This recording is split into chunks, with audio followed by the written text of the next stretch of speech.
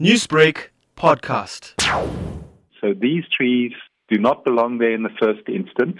They do not provide any economic value to anyone. And instead, what they're doing is sucking up the water that should be flowing in river systems in order to produce clean water. So that's a very clear example of restoration efforts to clear alien trees out of these catchments will lead to major benefits. First of all, it provides the opportunity for us to employ people in order to take the trees down.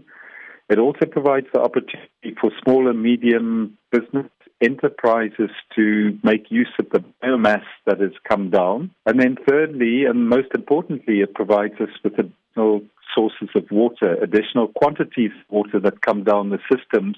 There's always talk about educating people about the environment, about global warming and deforestation, but how then do you take that sort of dialogue to change and demand action to be taken for a greener future? I don't think anyone needs to be taught we can do something about a polluted, plastic-ridden river or stream that runs close to our homes. None of us deserve to live in a filthy environment where we contaminate the river systems from which we ultimately have to draw our water and drink from. So I think, this awareness is not of restoration activities that only happen in places far away from us or in game reserves for people who care about elephants and cheetahs. This is about you, me, and every single listener who can relate to the environment in a very visceral way in terms of the parks and the areas that we have close access to.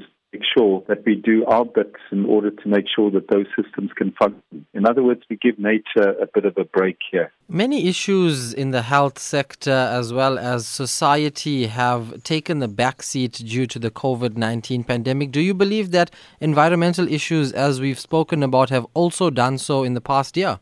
Yes, COVID and the strict lockdowns in South Africa and all parts of the world have shown us that there are very different ways in which we can go about our business. So many of us are working from home more regularly, and that means that we don't have to commute as much.